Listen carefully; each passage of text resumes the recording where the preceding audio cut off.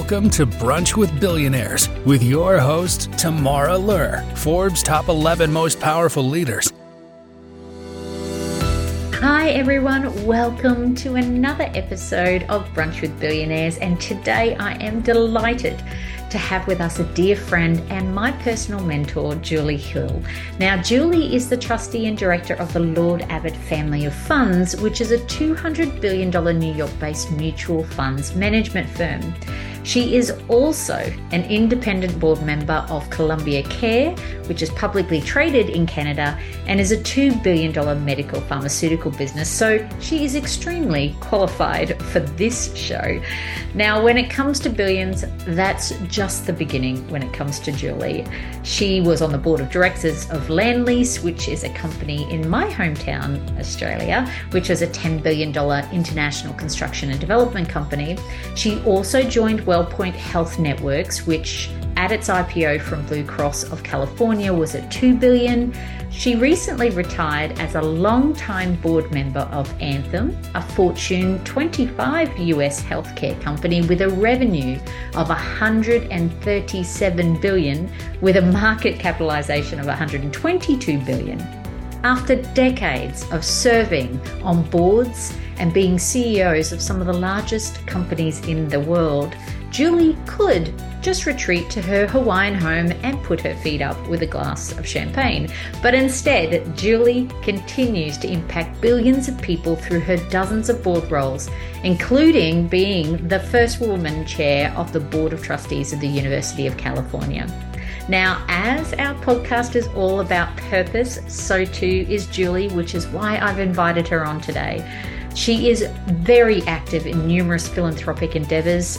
She recently traveled to Burma to work with some refugees. She's a huge champion of various human rights organizations and equally passionate as I am about more women in business and in board roles. So when I'm asked to describe Julie, that's a bit of a hard one. There's just so many things about her that I admire, so many beautiful qualities. She's a dear and loyal friend, an inspirational leader, a true trailblazer, and we're going to hear some stories about that today. But really, when I think about Julie, to sum it up, J is for joy. And what a joy it will be for the next 45 minutes to talk to her about board roles, the financial sector and the role she played there, and all the joy that comes from making billions of impacts. Welcome, Julie. Welcome to Brunch with Billionaires. I'm very excited about our guest today because she is such a dear friend and someone that I admire, who I look to as who I want to be when I grow up. You know how you kind of think, how do I want to conduct myself over my life? How do I want to show up? And, who am I most proud of that I aspire to be? And I would have to say you're one of them. So welcome, Jill. Thank you. I'm incredibly flattered. Well, as you know, you have had a huge career, and I want to talk to you about that on this episode. But more importantly, how you show up. So I think what we bonded on when we first met was battle scars, to be honest, and the fact that we both show up in our heart space. So, we don't approach business the same way. We're in a very male-dominated industry.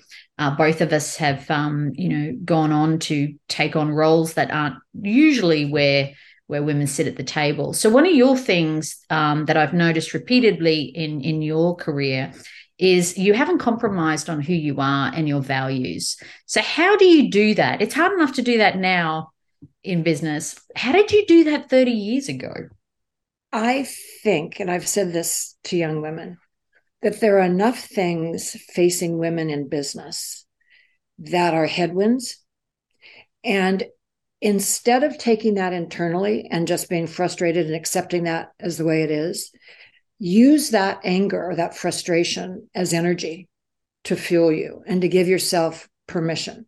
So I had a high school guidance counselor who, when I said, what should I major in? I'm thinking of business. He said, no. Pretty little girls like you become bitches on wheels. So you shouldn't go into business. Okay. That was a seminal thing for me at 16. And I think a lot of the drive that I had about getting into business was because I was told I couldn't. or I was judged from something on the outside. So using that energy both for the go-ahead motion, but also in not accepting BS and things that are not right.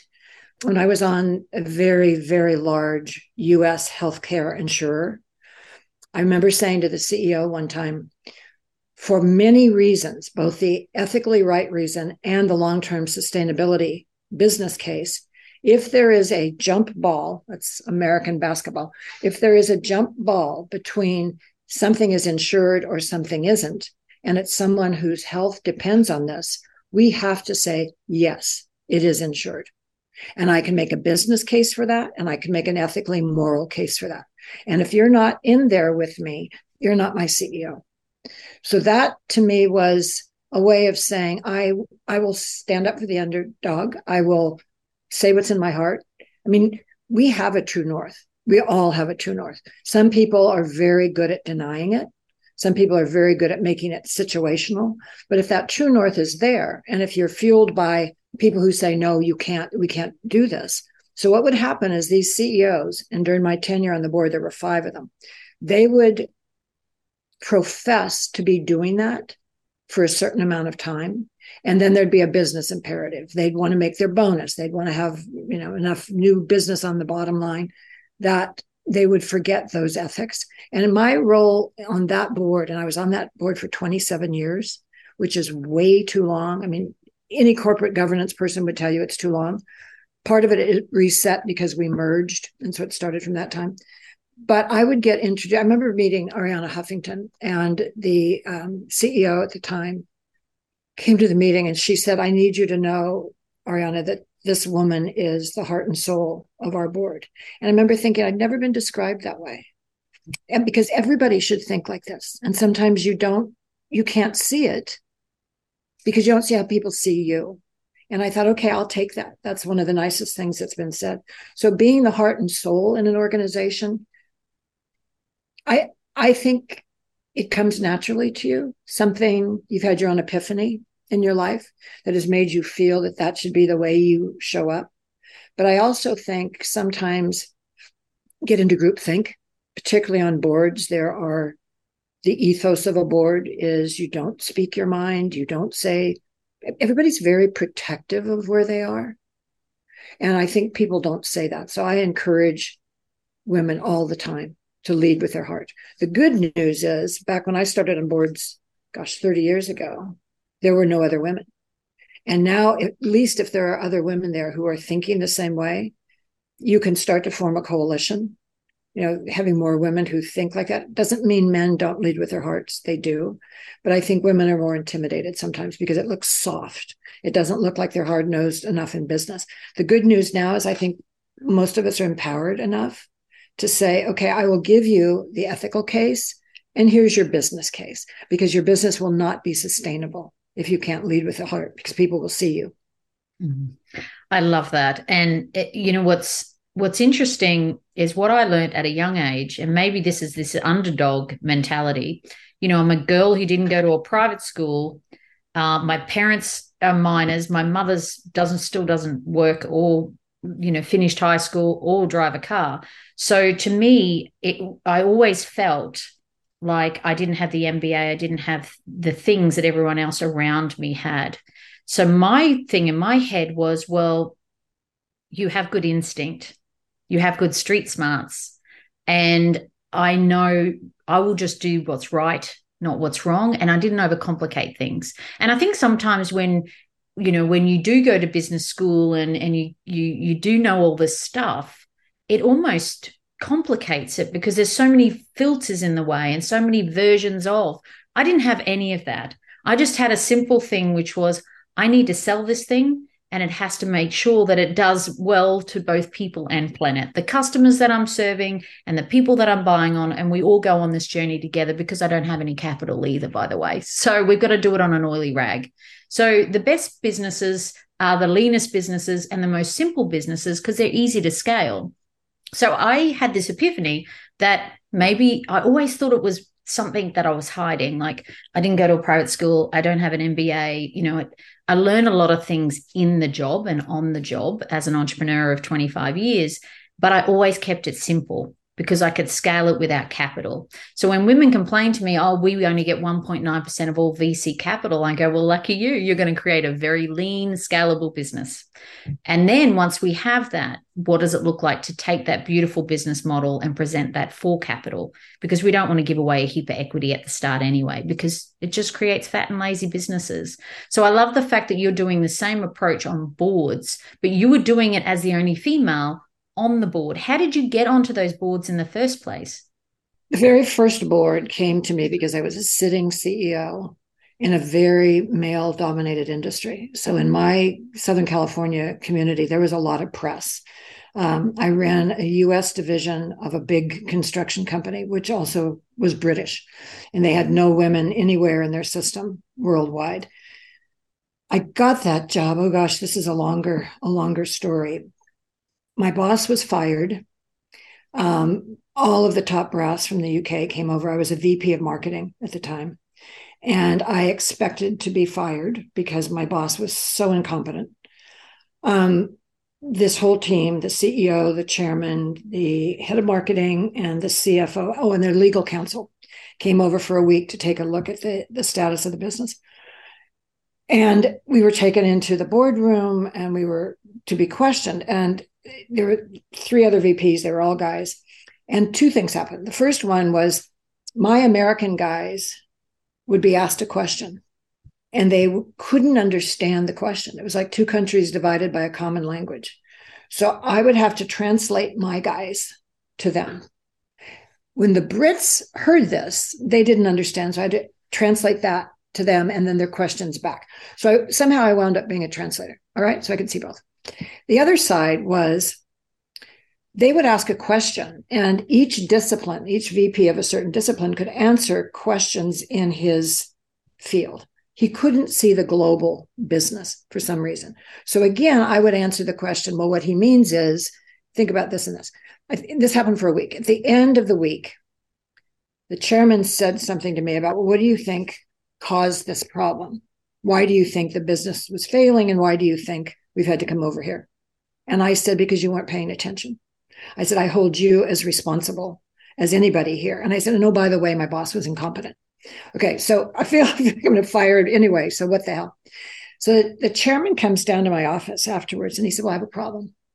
He said, we came over here thinking Steve, tall Steve, was going to be the next CEO. And he said, but we think it should be you. But we don't have any women anywhere worldwide. And I said, that's your problem. That is not my problem. And I said, if I take the job, I want all the accoutrements and so forth. And I said, oh, by the way, tall Steve, that presentation you loved when he brought it to the UK, that was mine and he stole it. Anyway, so that's how I got a very non-traditional job. And it was not rocket science. Mm-hmm. I got the company right-sized. I set things up. And then a headhunter came to me looking for a board member. They wanted a woman. There were no women on this company that was on the way up. And it was healthcare. So I went for the interview with the chairman of that company, and it turned into a 4-hour argument. I could not stand this guy. He was in my face. He was, he'd say, well, now you said that this happened in 1987, but that doesn't track. It's like, so we argued for 4 hours. The headhunter called me afterwards, said, well, what do you think? I said, I wouldn't work for that guy or with him for anything. And she said, well, he loved you. And it's like, because nobody would come back at him. Nobody come back at him. So I think, what are the lessons in that? Being feisty, standing up for yourself. But probably the best lesson that I was ever taught was by this wise woman that I studied with. It's hard to describe who she was, but she was someone who was completely centered in herself.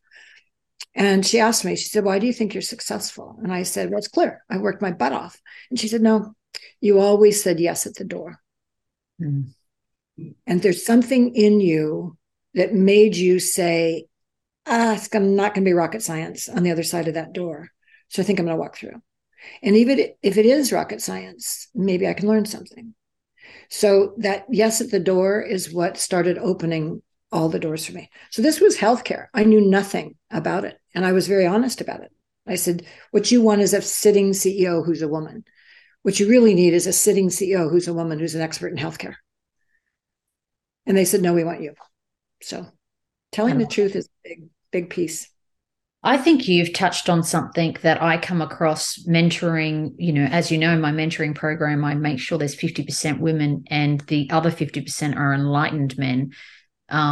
So, I think that's really important. And my idea is just that we're all showing up, and you need both masculine and feminine energy to run business, and head heart coherency is my version of 10x. I really think if you can get into the zone of both those spaces, it's really important.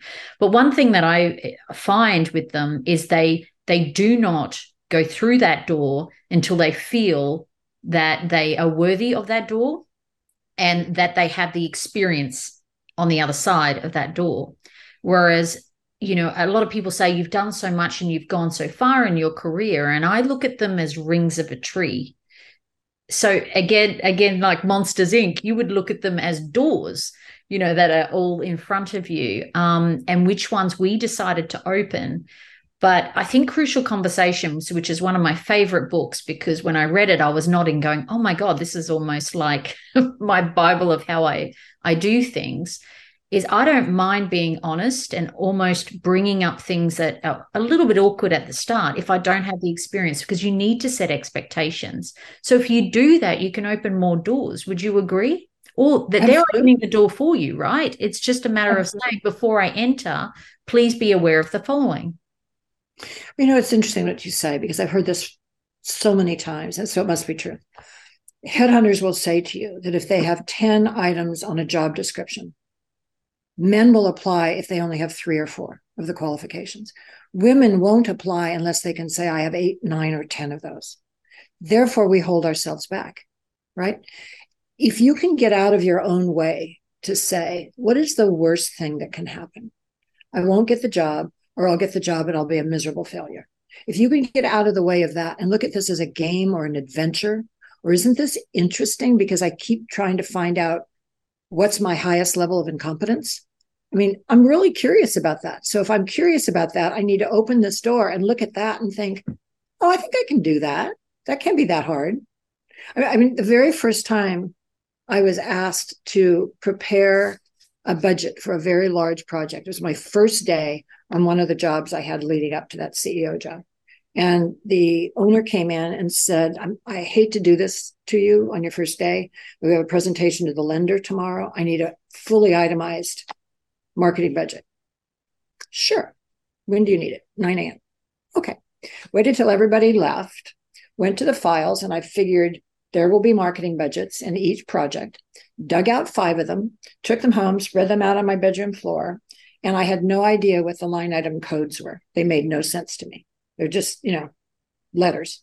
But each one, I think there were probably 97 line items. So over these 5 projects, I added up the totals for every one of them, divided it first by 5, because it's 5 different projects. And then I found out the number of housing units that were going to be sold, factored that in, and got a factor. I did that 97 times. And I figured I can't be that far off if I'm averaging their budgets and I'm controlling for the number of units and the amount of time, and presented a budget. And it worked. So, this isn't rocket science. No. So I guess the lesson is, if you want to get from here to there, there will always be a way to do that if you just think outside of the box. Now, you could say, maybe I should have educated myself more. I had no time. I was asked, I was put under the gun, and it's like, you're going to give me 12 hours to do this. Okay. And I'm going to do this. And that's a game, and it gives you a challenge. I find it very interesting. It's just, you have to be curious about it, and you have to think, okay, how would I get there? And that worked. Yeah, I couldn't agree more. I feel like every challenge that I accept, I don't know nothing about gaming, but here we are. I'm, going into that area at the moment. But what I love about it is anything that has me a little fearful and a little bit childish. So when I say fear and childlike, it's that fear of, oh, am I nervous that I might not be able to pull this off? Yes, that excites me, because then that means I will be challenged and I will grow through that process. And the childlike thing is to just stay intrigued and playful, and enjoy the process. We've gotten far too serious about all of this stuff. We're very, very serious. Exactly. And boards are very serious business, you know. And they are. I'm like, why can't we laugh at our board meeting? Like, why can't we all start with something that's a little bit more lighthearted? And why can't we talk about personal? And, you know, so I love to change things up in my board meetings because I found them boring. Oh, God, yes. Oh, God, yes. So I went on a mutual fund board. I think I've told you this story. First woman, founded in 1929.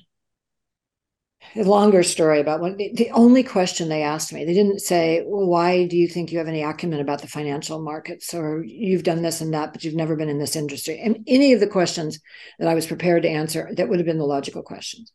The only question was, you do play golf, don't you?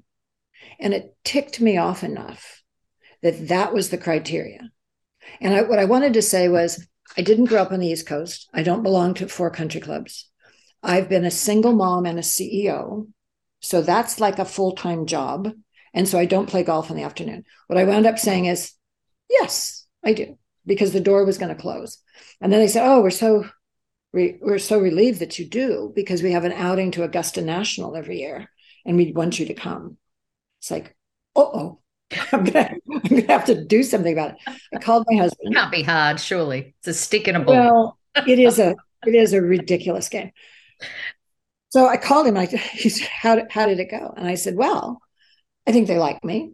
I think I've got the job, but I have a small problem. I lied about playing golf. And he said, well, how long do you have? And I said, well, it's 6 months until Augusta. So I have 6 months. And he said, basically, you're screwed. You cannot learn to play golf that long. I took lessons. I could drive it. I had no short game.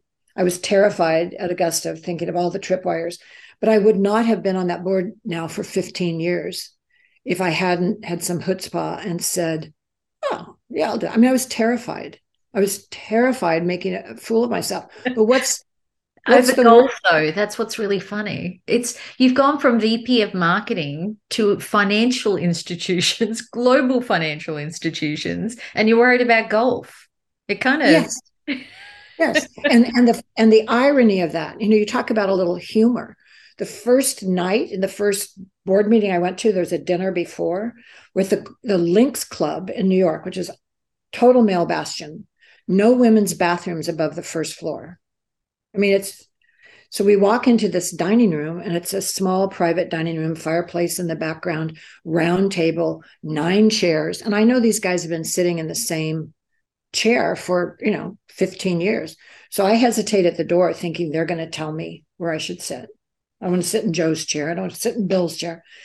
They hesitate because they've never had a woman. They don't know what to do. So somebody has to do something. So I say, well, let's just sit girl, boy, which I think is very funny.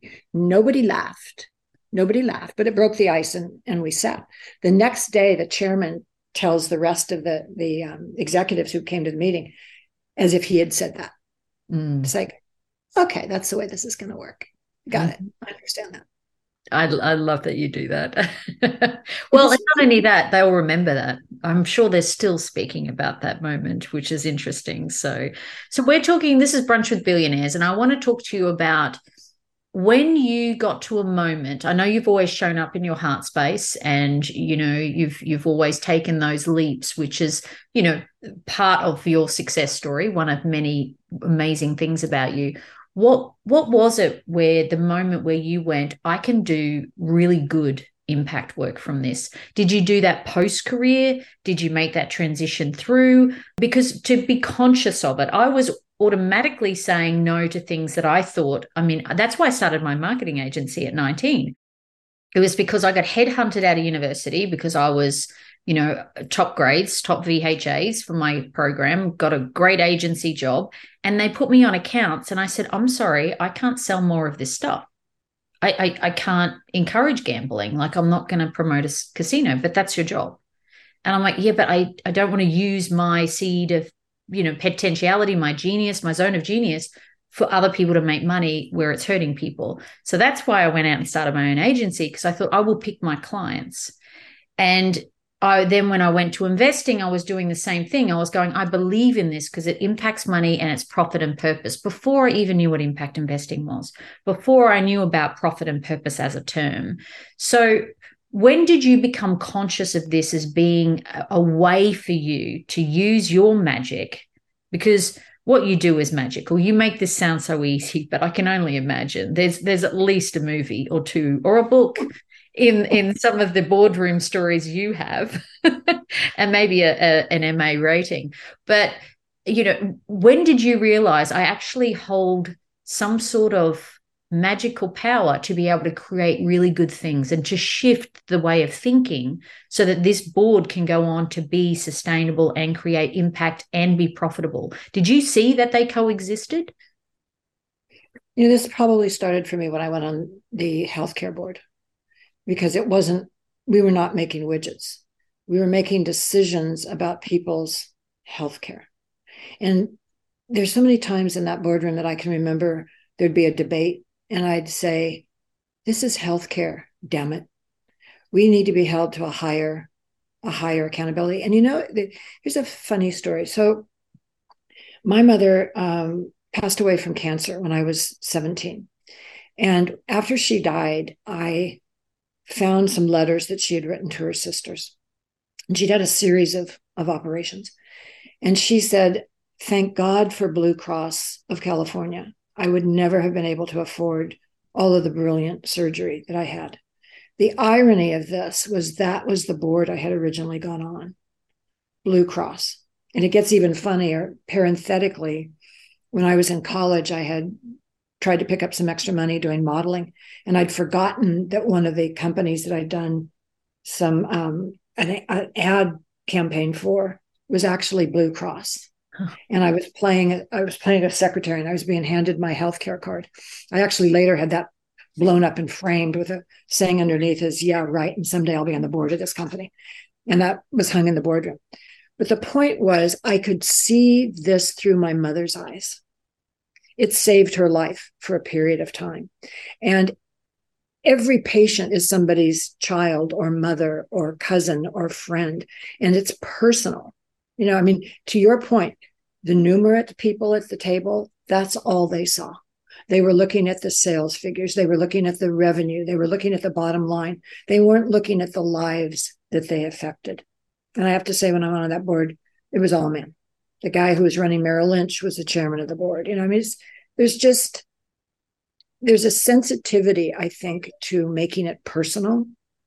And for me, on the healthcare board, I kept seeing my mother's face and thinking that every one of these people is a life. It's a life. And the decisions that we make have to go the way of helping. I also had a wise woman who said to me one time, here's an American Indian way to live your life, prescription. And it's show up, pay attention, tell the truth, and don't be attached to the outcome. And that last one is the toughest part. But something in me internalized that telling the truth. And the truth here is, if you deny that, somebody's child may die. If you deny that, somebody's going to have a much longer struggle to become healthy again. So let's keep in mind that this is personal. And then I got very frustrated.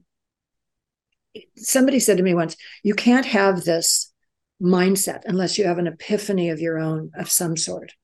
And so I kept trying to think, well, how do I find a way for these people to have their own epiphanies?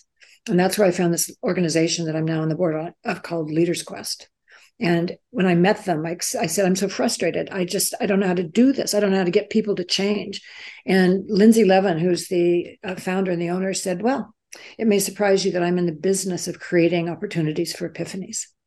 So she took board members from Coca-Cola or from Google and put them in really difficult circumstances, either down in the coal mines of Appalachia or in villages in India where Coke had bought up all the water rights in perpetuity, and what's actually happening here, to wake people up. And that has been kind of what I've tried to do, is to open the aperture a little more and say, let's talk about what the effects of what our decisions are and get people to look at it that way. And, the human to human term, if people come to me and I say, tell me about your business. Oh, I'm B2B, I'm B2C.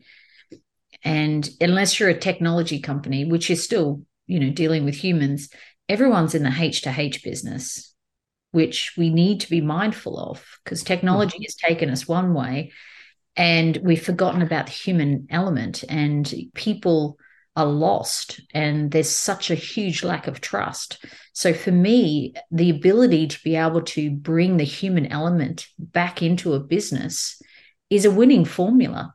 And really, that just means putting purpose at your core and having a compass, a business compass for how you make decisions.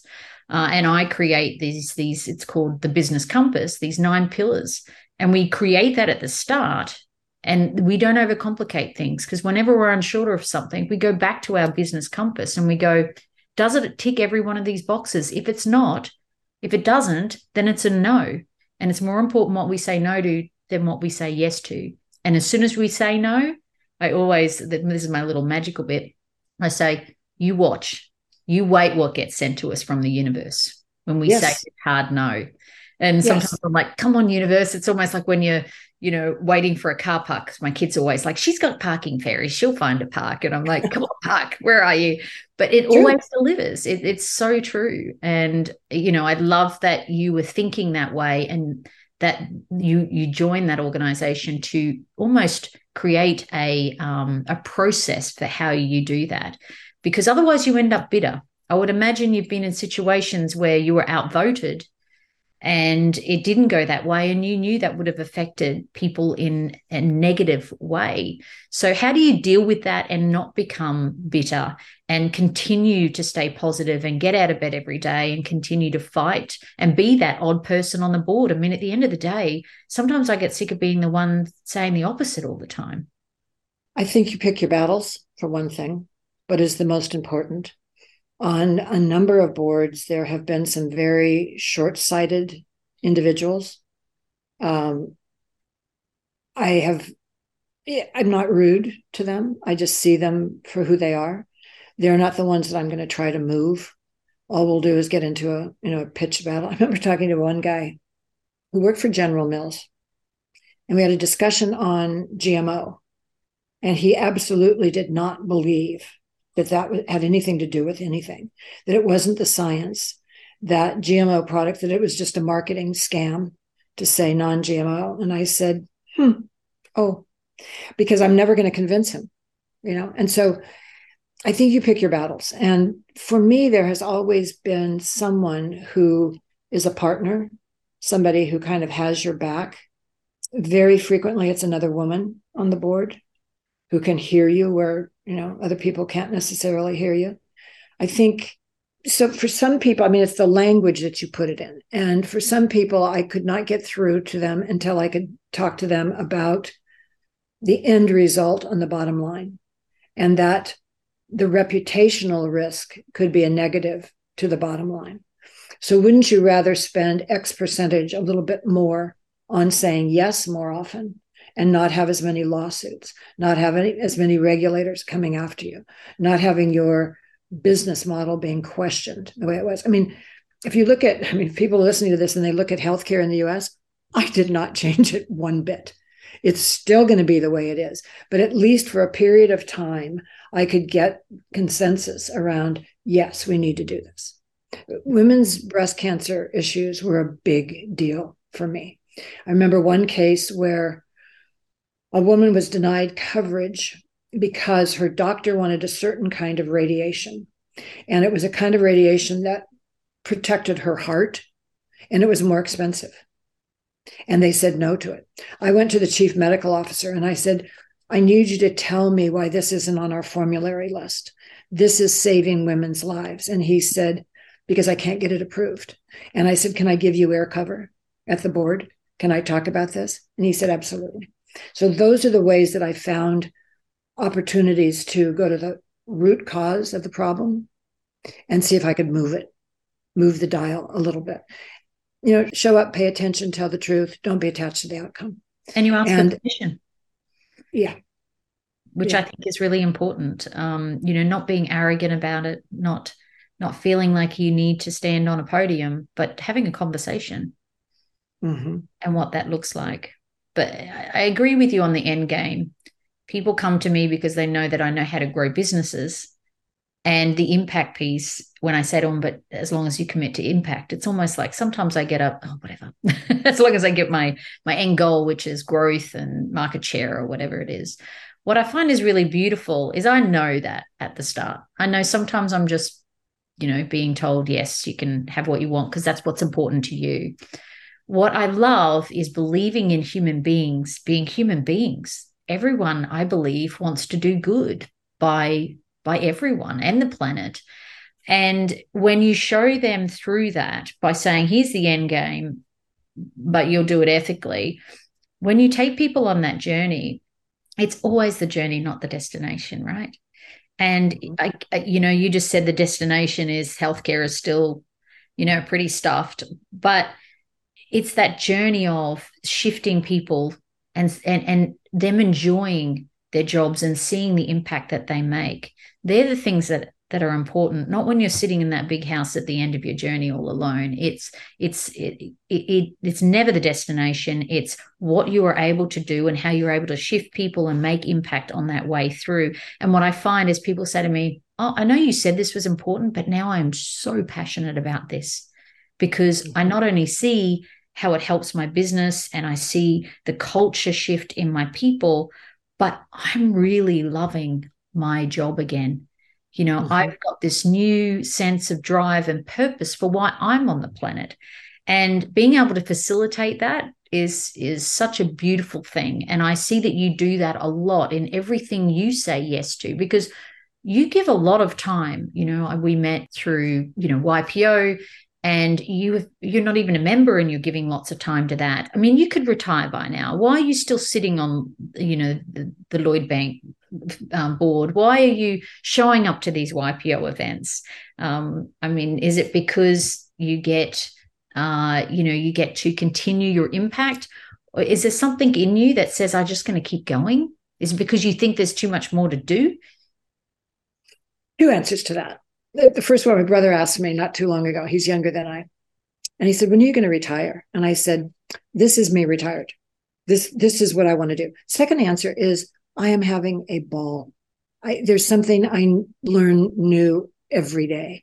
There's something that opens my awareness. There's somebody that needs my help. There's a place to go to work on something that's worthy work. It's fun. I'm having such a good time. I can't imagine. I mean, what would I do? Go learn how to really play golf? Probably not. Probably not. I love that one already. I think you're fine. Well, if you can fake it till you make it. But the point for me is, the sense of getting into flow.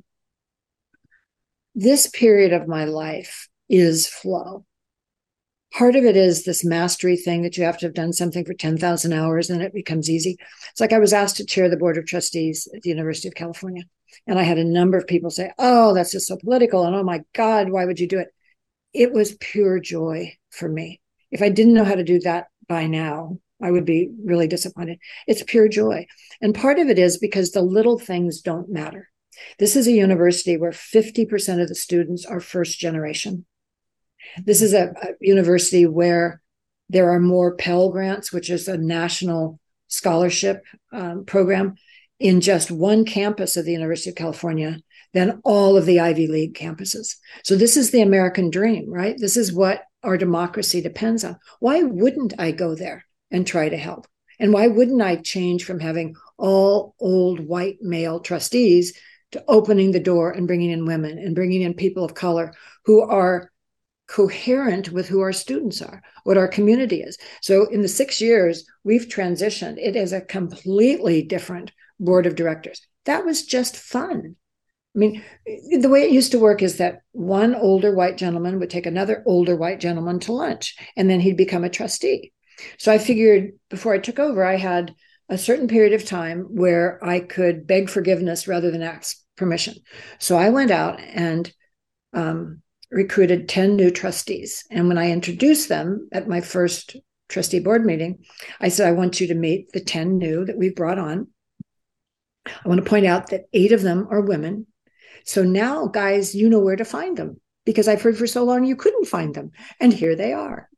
And we had a holiday party at the end of the year last year, and everybody was talking to each other. These people who had curiosity now finally about who are our new trustees? Why are they here? What is their life story? And the women and these people of color who'd come on the board are saying, oh, I actually can exist with this group. And it was just, that to me is joyful. That will change what the University of California does going forward. Why wouldn't I do that? It was fun to do that. So replicating that in any place I go, I think, as you said earlier, the no's are just as important. So there are things that are, quote, glamorous or prestigious. Orange County is a very wealthy community. I hate to admit this, but the arts are very, very well funded. For one reason, because it's a see and be seen. It's a dress up. I love the cultural events, but I'm not on any of the boards or the guilds or the leagues, because I don't want to put on my St. John suit and my so-and-so heels and go to lunch with the ladies. It's covered. They're raising money for the arts. That doesn't appeal to me. What appeals to me is to actually make some palpable change somewhere, doing something. So when I was running the land development construction company, I discovered that a domestic violence shelter had to move out of this little house in Laguna Beach. I brought together 4 builders. I went to the company that owns all the land around here, and I said, I need you to donate some land for me. I need this to be a brand new state-of-the-art shelter. I need it to be hidden in plain sight. And I've got the 4 builders who are going to use their subs and suppliers, and we're going to build them a new shelter. Everybody jumped in. Everybody. We got the land. The roofing contractor donated all the materials, and we built this fabulous state-of-the-art shelter that won an Urban Land Institute award for design, and a lot of detail on that. Why wouldn't you do that? And the woman who runs the agency calls it the house that love built. And it's true. It was the love of all of these contractors who said, let's form a community. Let's form a group, and together we can do this. That is fun. That makes me happy. That's the psychic reward. Why wouldn't I do that? But you know what I love about what you just said is it only took somebody to lead and have that vision. You're not doing the physical work. You're painting the vision. You're bringing together the right people so that it's not impossible to achieve this. So, being able to wield those right people together, and then, making that a fun, rewarding journey. And people overcomplicate things. And I see it all the time. Like, we have to, involve this person, and, this committee needs to be involved. Why can't we just take the leap as humans and just come together and solve the problems, which is what I love about business, because we're problem solvers by nature. But when we apply that to problems that are in our local communities, that are, affect the planet, affect the people on it, we're able to apply those zone of genius and our skills that we spent 10,000 hours on, but to things that have multiplying effects. And you make that sound so easy, but I want to remind you of the legacy. And I know that word is, sounds very, very pompous, and, my legacy is, but the legacy that you're creating is continually, it's an ecosystem that you've created, and every person that you've touched is now thinking a little differently and going, actually, that wasn't so hard to solve. So they will then step up and do that next time they see something simple, that's hard, that is simple to solve. So what I love about what you do is you not only jump in and solve it, have the vision, create the people, but you also give others hope and show them how easy it can be done. And regardless of whether it's legacy or whatever it is that you are creating, you're doing that. And the world needs way more Julies in it. Yeah. And I'm just so grateful that you're sharing some of these stories, because, male, women, whoever's listening to this podcast, I want you to be inspired to not just say, okay, well, that's Julie, that's what she's doing, but actually anyone can do that. Women can be on boards, even if they don't have experience. They can go find that, go find a mentor, say that in your interview. I've never been on a board. I don't play golf, but I can go get lessons. And it's important because boards with more women on it outperform. It's just a fact. I remember when, the mining industry were looking at bringing more women in, and, we set a goal of 20% of women in mining. I didn't use the handout. I said, let's just do a study. And it turned out that women who drive dump trucks, were 30% more efficient. They, the maintenance on the cars was 40% lower, all these things. And I'm like, oh, well, guess it adds up to do it. So, that's really my approach is I'm not asking for handouts. I'm not talking about the gap. I'm talking about the commercial realities of that and what that means.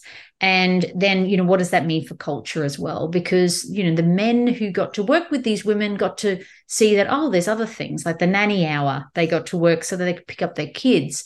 And they wanted that as well, which is wonderful because then we're like, well, you can have that as well. It's not just for women. Why don't you pick up the kids from school? I'd love to do that. So it opens up all these beautiful conversations around how we can be better humans because work and family are not separated. We need to get better at having those conversations together and being okay to, go to a board meeting, have some fun, talk about our families, and then get to business knowing that we can keep it simple and make positive impact.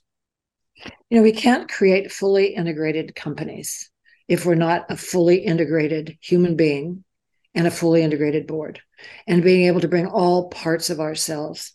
And, in this whole exercise with this domestic violence shelter, what I learned was you can appeal to someone's better angel. Everybody has one. They just don't always get inspired to wave it or to let it out. And then you get into a kind of a sense of community where there's this camaraderie that happens. You get into flow. You start to realize that the power of the collective is so great. Everybody wants to be a piece of something good. And that shelter was such a joy to create. And part of what's going on for me in my life right now is this connection between joy and awe and gratitude. And to be able to actually live in the moment, it has, to me, you have to be aware of the awe of what's happening and be grateful that it's there and then just enjoy the joy of it. And that's, I think, what probably fuels me now. And I try to bring people into my life who, I don't know if they could articulate it, but live that way because it's just not this serious, right? It's just not that fraught. And humor helps. I mean, there are times when I've said things that were a little cheeky, but it breaks the ice. Everybody can see the humor and the humanity in it. And to be able to bring that in without editing yourself. I didn't always do that. There are times when I, tried to conform and cloning male behavior. And then I thought, this is just boring. This isn't who I am. It's exhausting too. It's like keeping alive. Exhausting. Once someone once told me, look, if you always tell the truth, it's just so much easier because you don't have to keep tabs on anything. I'm like, you don't have to. Yeah, exactly. And, and it's magical because you never know. I read it, I think it was in the book, People of the Lie by Scott Peck. And his definition of evil was probably the simplest and the clearest I had ever seen. Definition was absence of truth. Mm-hmm. To me, that's profound because if you pervert the truth, what is supposed to happen, what is supposed to organically evolve, gets aborted. So telling the truth is just such an easier way to go that creates awe and joy and gratitude and flow. And to be able to access that, I am so grateful for that. So why would I quit? Why would I quit now? Oh, you can't. We've got way more to do.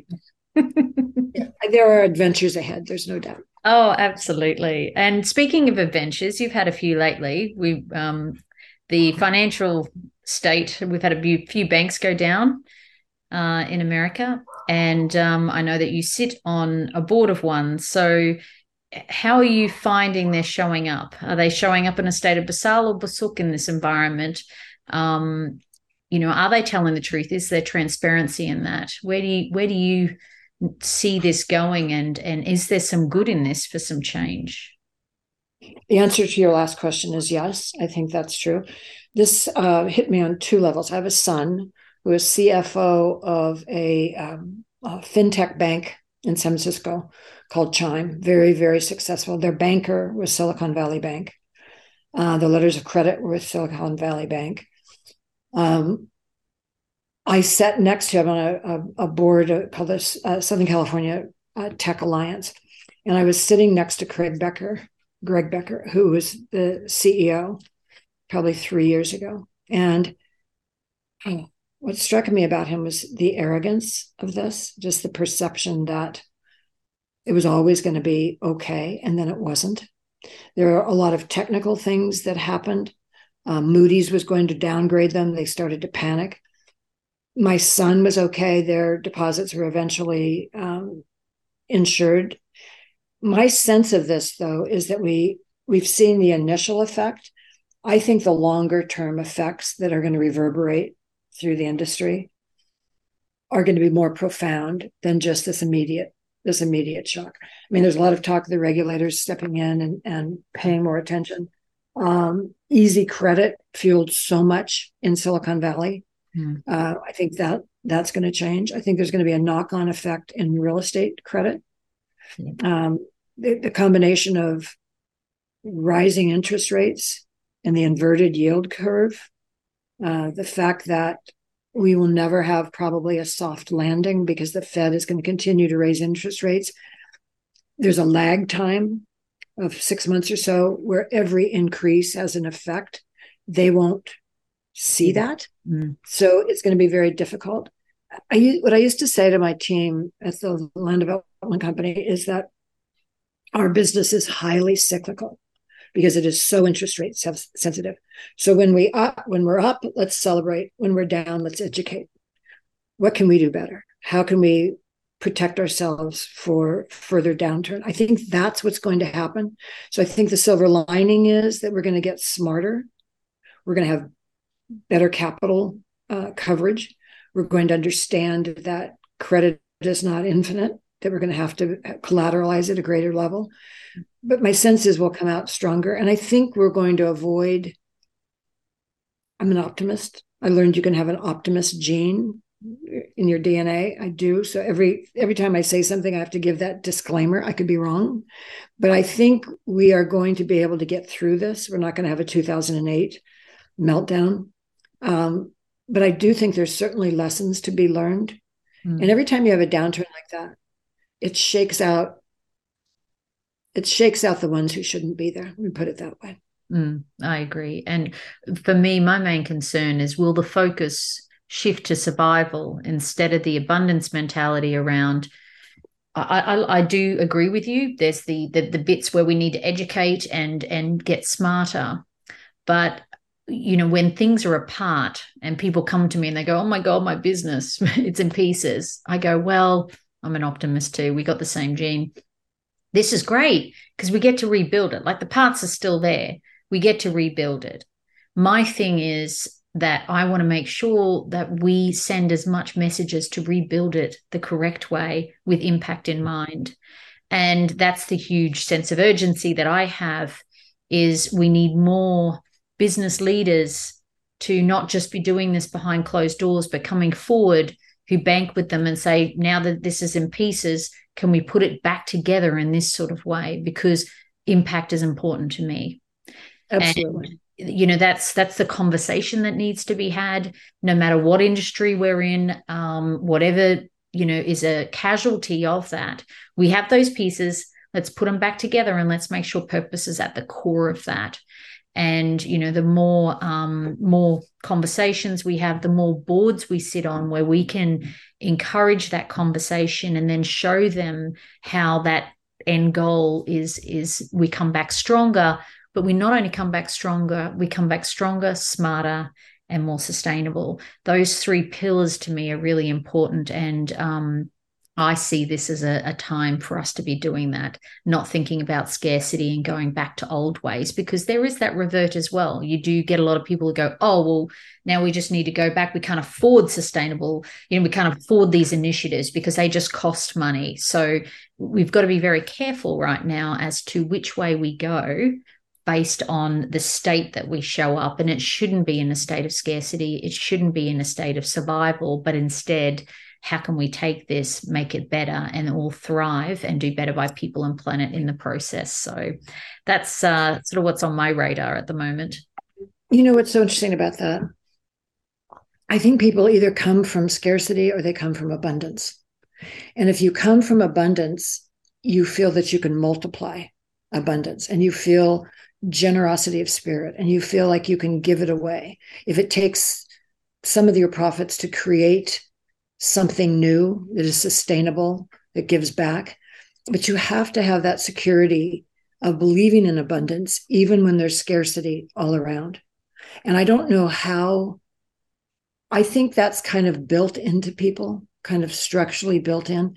You can show them, I don't know, you can tell them, you can show them that an abundant mindset breeds more abundance. But I think people are either fear-based or love-based. And if you're fear-based, you contract and it's self-fulfilling. If you have an abundant sense, I think that's inextricably linked to joy, that there's enough joy and there's enough abundance that we can rebuild. We have the capacity to do that. And this is just part of the ride.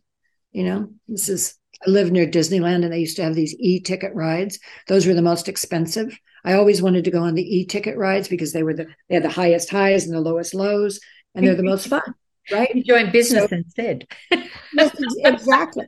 But the highs and the lows. And if you're in it for the longer term and you understand that you will have highs and you will have lows, it makes you a lot more philosophical. And you just, this same wise woman said to me one time, "What are you going to do about this?" And I said, "I'm not sure I know." And she said, "When you're in a situation like that, just do the next indicated thing, because you'll know that. You don't have to have the whole roadmap in front of you, but you do know the next step.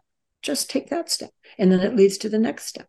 And that's really faith-based, right? It's based in the faith that the universe is abundant, that things will grow, that what goes down comes up. And I think just taking that step, people become paralyzed. And so they don't make decisions. They just contract. Mm. And what I wanted, somebody else said to me one time, the definition of a good friend?